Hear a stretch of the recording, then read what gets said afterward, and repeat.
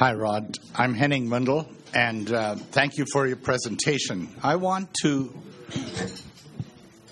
get some more clarification on the pro bono and legal aid and the differentiation. If I were to advise an indigent that has trouble with the law or needs to sue someone for something, whether it's criminal or civil case, which direction to go? Where does the pro bono or where does the legal aid come to their disposal? Good question. So, fundamentally, the legal aid system is a well-developed, well-recognized, well-benchmarked process. The Legal Aid Society has offices throughout the province. Here in Lethbridge, we have an office. And if someone has a legal problem and you think they might qualify for legal aid, they should be referred to legal aid. Legal aid will then determine whether the individual qualifies for coverage based on the type of matter that's being talked about. Serious criminal charge would be something that would be covered. Minor misdemeanor on a criminal matter may not be covered, depending on circumstances. The Legal Aid Society also provides a means test, so they have these financial eligibility guidelines for certain matters, and they vary from matter to matter and the type of service that's being provided. But the staff at the Legal Aid Society offices apply the principles that have been developed by their board to determine whether you qualify in terms of the type of problem and your financial means. Pro bono, the provision of legal services pro bono is a lot mushier. Tons of lawyers across the province provide free legal services just because they decide it's the right thing to do. We do it in our office. Other lawyers do it in their offices. Somebody was talking about Dennis Edney. Mr. Edney was acting for Mr. Katter. He received an award, a national award for pro bono legal services because he did all of that work for free. Just decided he wanted to do it. And also he funded a lot of the out-of-pocket disbursements to go and visit Mr. Katter. And so that's the informal side. On the formal side of pro bono legal services, the legal guidance clinics, like the one in Lethbridge, also have financial eligibility guidelines, and they also have criteria on what kind of matters they can handle. And that varies from clinic to clinic. So if you have someone, a disadvantaged Albertan, that you think might need legal advice, say an immigration matter, a child custody matter, they don't seem to have any money, you refer to them to the pro bono clinic here in Lethbridge, and the staff that are there and paid to do this job will decide if they qualify for legal services, for the type of problem they have, and whether they qualify financially. So that's the basic distinction. I should also say that on the pro bono front, Pro Bono Law Alberta is involved in other types of more innovative service delivery models. So, for example, Pro Bono Law will broker contracts between community service organizations. One really cool one is in Edmonton and now, or Calgary and now in Edmonton, Alex Pathways to Housing, where they have the motto, housing first. But when you see people on the street with drug, alcohol, mental problems, and you want to put them into a housing situation, they also have other problems, including legal problems. And so Pro Bono Law Alberta has brokered contracts between community organizations like Alex and law firms who are saying, look, we'll do those legal services pro bono, that is for free. And that's another example of how legal services are being delivered for free in the province. Thanks for your presentation. I'm Rena Was.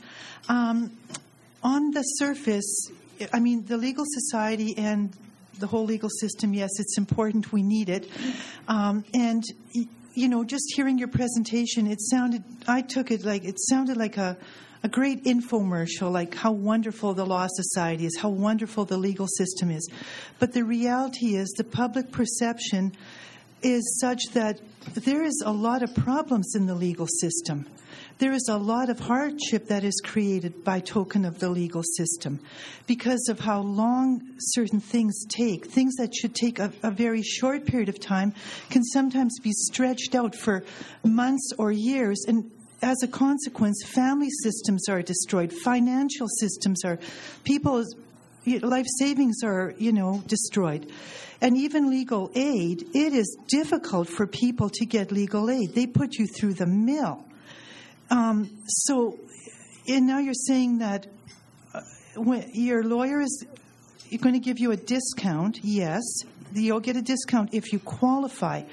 But now, can you explain, who provide, are you saying that that lawyer that is part of the legal aid system is going to get however much money coming from the client topped up by the public system?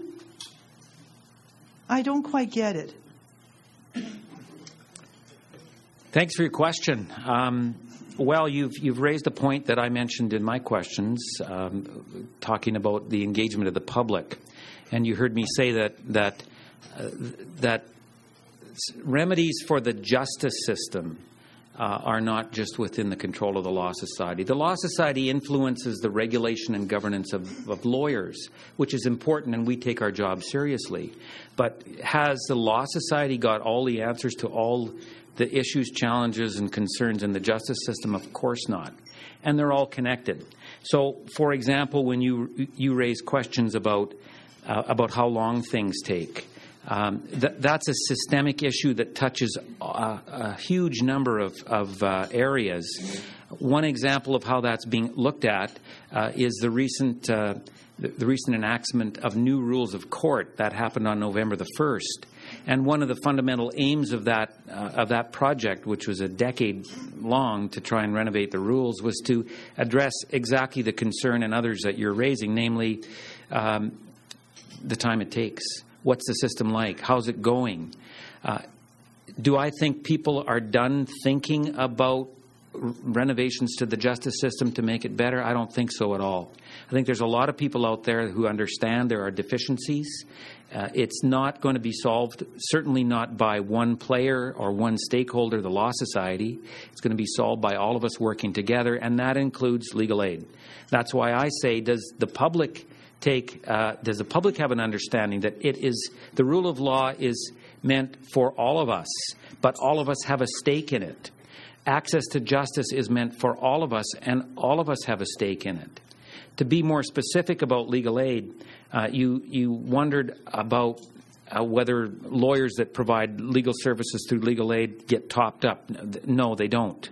Lawyers are hired by legal aid. They're employees of legal aid. They do services that are described in the legal aid plan for folks that qualify according to some of the criteria I mentioned when Henning spoke. That's one aspect. No one being above the law. However, in reality, I know that if there is a judgment made against me and I refuse to obey the judgment, then there are repercussions to me for disobeying a judgment in a court of law. However, the government of Canada, in the case of Omar Khadr, lost their case 3 times. They've still flouted the law, but there are no repercussions for them, so I find it hard to believe that no one, including governments, is above the law. Could you comment, please?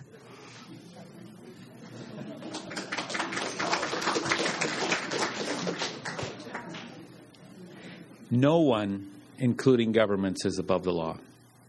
That's the principle. That's what we stand for.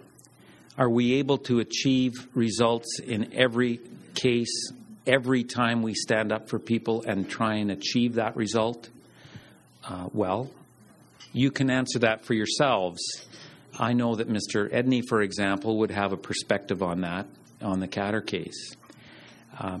That does not, in my mind, diminish the fact that the rule of law is fundamental. Is it perfectly applied? Probably not. Is democracy perfect? No. Do we have to stand up for it even though it might not work all the time or anything might not work all the time? I think so. Would I put myself out there to try and guard something that I consider to be at the root of what makes us a civilized society? You bet. So I'm not going to comment on a specific case. I am going to tell you that lawyers stand for the rule of law. That's what we do, and that's what we have to continue doing. Hi, my name is Patrick Rickman. I'd first like to say that I do agree with what you're saying, is that legal aid needs more money in order to operate effectively. I think that it's important that an uneducated criminal gets the opportunity to defend themselves on the same playing field as the prosecution. If we don't have enough money in legal aid, as my friend pointed out, then we're going to have the more experienced lawyers not willing to do legal aid cases because they can charge so much more than what legal aid is willing to pay, which means that a lot of the younger, newer lawyers are the ones taking the cases, so they'd be fighting more experienced lawyers. My real question or comment is just that it seems that as a country we're heading more and more towards focusing on punishing criminals. And this seems to have a negative effect as a man goes to jail for 5 years, he comes back out a worse individual than he was when he went in. So it's not in his best interest, and it's not in best interest of the community. People on my table seem to be in agreement that we need to take steps in the future towards more rehabilitation, less focus on punishment, because we don't want to end up having 10% of our population in prison one day. If you could just comment on that. I think you've been reading the same reports I have. Although I can tell you that I know of, for example, one senior lawyer who I consider to be maybe the best criminal law lawyer in the country, who does legal aid all the time. So, just be careful about applying that too broadly. The other thing, and maybe it's a bit funny, but I've always said that, and I do civil law, I used to do some criminal law, that I would way rather face a tired old 30-year lawyer on the other side than a smart, hungry 5 or maybe 10-year lawyer, because I remember what it was like to work at that level. Well, I know it was a few decades ago. Everyone can diminish me, but that needs to be kept in mind. In terms of rehabilitation, punishing criminals, you've touched on a theme that was raised. We hosted a public forum on legal aid here in Lethbridge in September, and one of the participants was a leader with Native Counseling Services.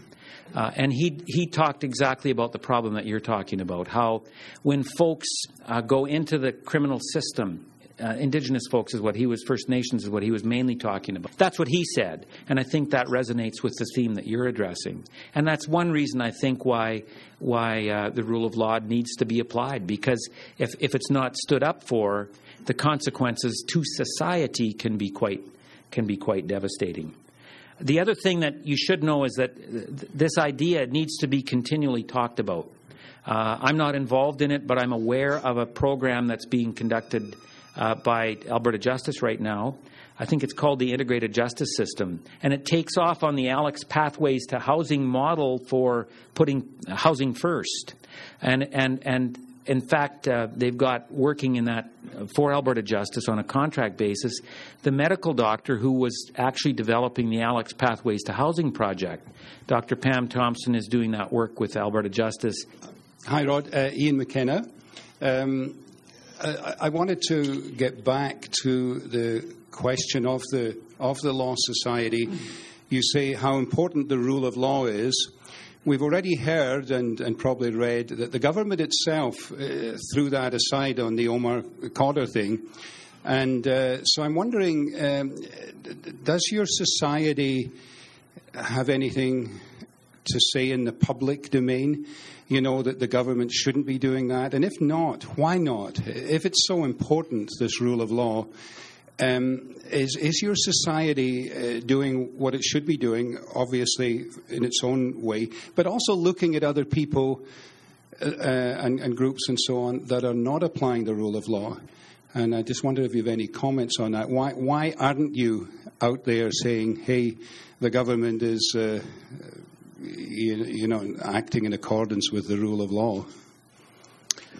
So perhaps the short answer is to fold it out or blow it out to the wider perspective. As regulator and governor of the legal profession, we stand up for rule of law, solicitor-client privilege, independence of the judiciary, independence of lawyers. And that may not necessarily manifest itself in one particular case, but it can. More often, the Law Society as a regulator becomes involved either provincially or through the Federation of Law Societies at the national level. And do we take action with respect to governments that purport to offend those principles? Yes. We get involved in legislation like the Anti-Terrorism and Money Laundering Initiative was attempting to make lawyers essentially agents of the state and compromising solicitor-client privilege. Right across the country, we got involved in resisting that legislation. We litigated that. In fact, the litigation is still extant. But we were dealing with how do we address those social problems. Every lawyer is against money laundering. Every lawyer is against terrorism. But when we act on these matters, we approach it from the perspective of how do you respond to those social problems, how do you deal with them, and still respect the principles. So we do get involved. We may not get involved every time an individual matter comes around, but we're always involved in issues around those fundamental principles. Right now on the legal aid debate, we're involved. We've just renegotiated or in the process of renegotiating the governance agreement, which is the tripartite agreement I spoke about. And for us in that debate, the key issue has been to ensure that whatever method or service delivery method is invented or proposed by the Legal Aid Society, it's going to respect the independence of lawyers, which advances the rule of law, and the independence of the Legal Aid Society itself, which is why I mentioned that during my remarks. We do get involved more often at the general level, Ian, but sometimes on specific cases that can also come up. Mary Shillington here. Thank you, Rod, for your information today. I did a little survey at our table of 8 people, and only one person at our table had heard previously about the Lethbridge Pro Bono legal clinic. So that gets to a practical issue for me as a retired clinical social worker.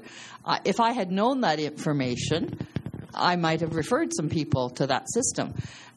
How is that information given out to people, and how do the public? I'd be interested to know how many people here. It was new to hear about the Lethbridge Pro Bono Clinic. So how is that information given out into the public so that people know about it?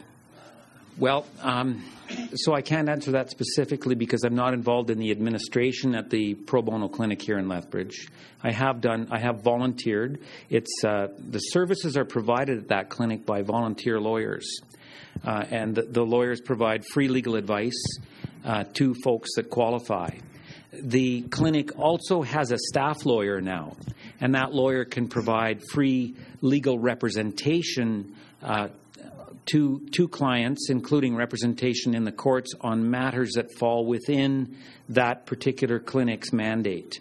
And again, I repeat, the role of pro bono is to complement, not to replace a properly funded legal aid system. And so we could talk about the policy around that. So I can't say exactly how the Lethbridge Legal Guidance Clinic is publicizing itself. I know that it's out there. I can tell you that one of the main referral routes to the clinic would be from the legal profession, lawyers. Folks come in to see lawyers. The lawyer would say, look, this is a matter that would actually be handled at the clinic, and set up an opportunity for them to do that. Lawyers in Lethbridge also need to be recognized and commended because we have just received in Lethbridge a national award, because in Lethbridge we have the highest rate of participation of lawyers in that pro bono initiative as any clinic, any place in the province and maybe the country. So this is a place where lawyers are stepping up to the pan and doing the job.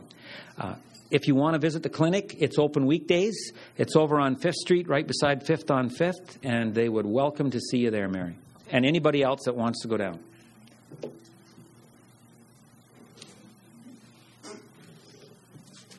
Hi, my name is Mike McDonald. Thank you very much for the address.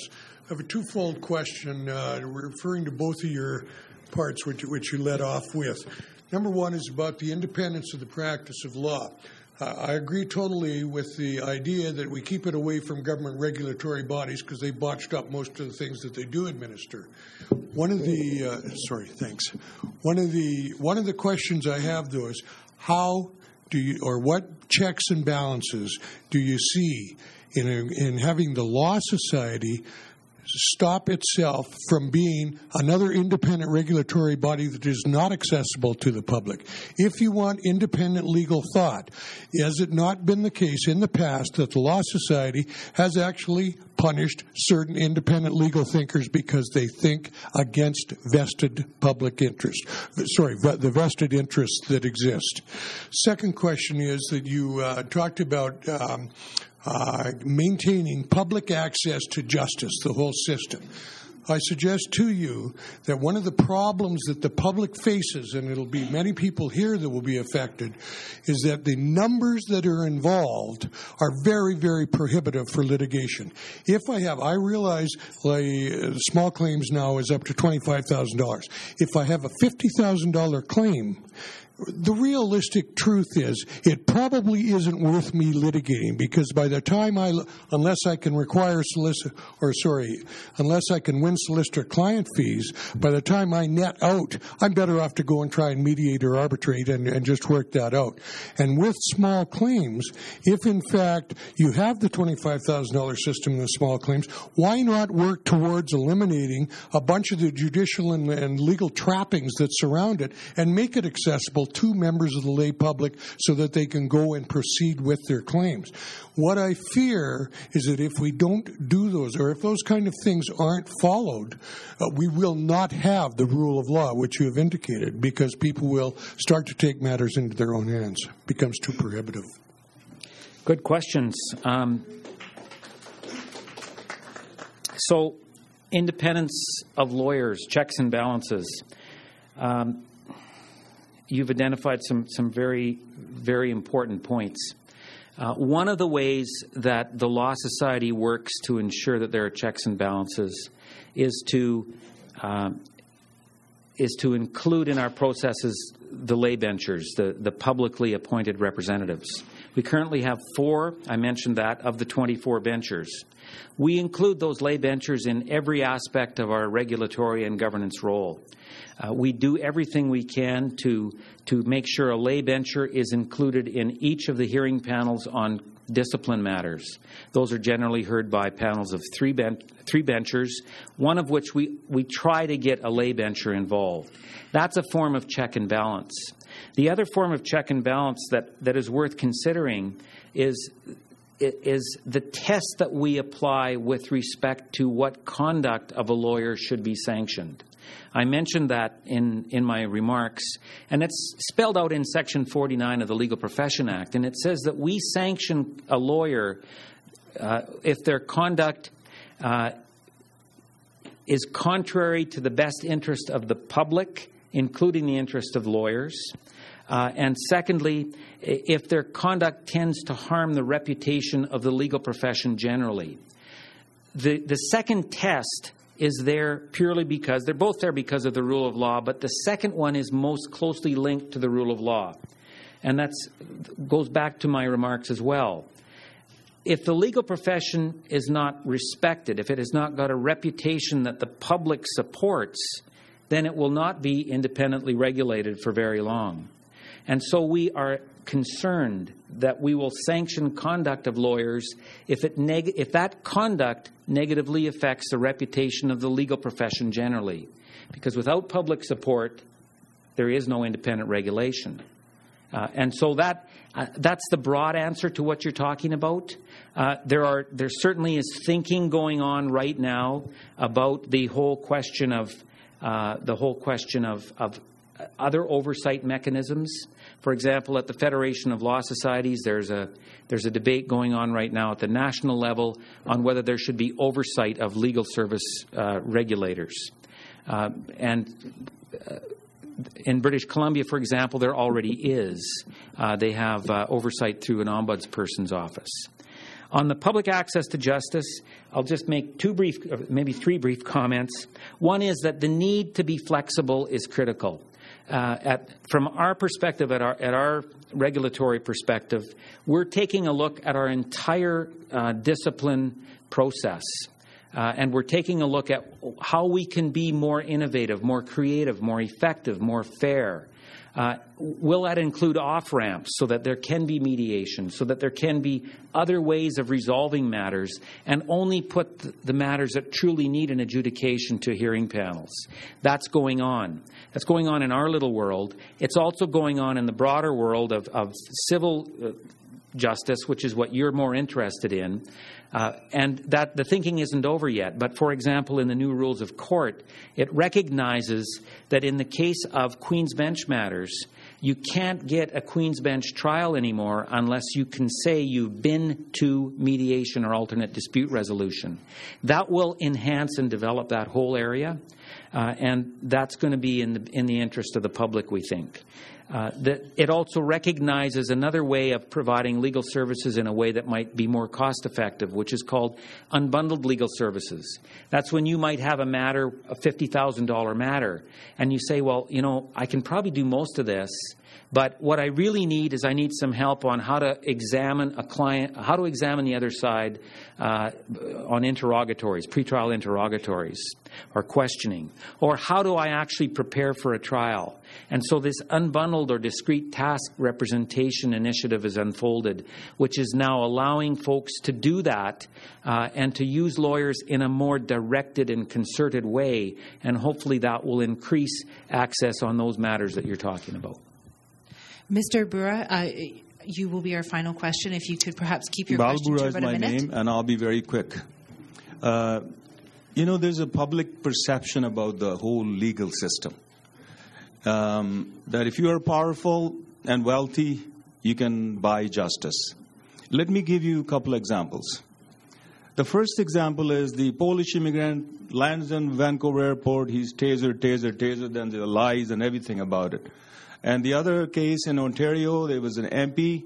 He was charged with something, and later on it was nothing.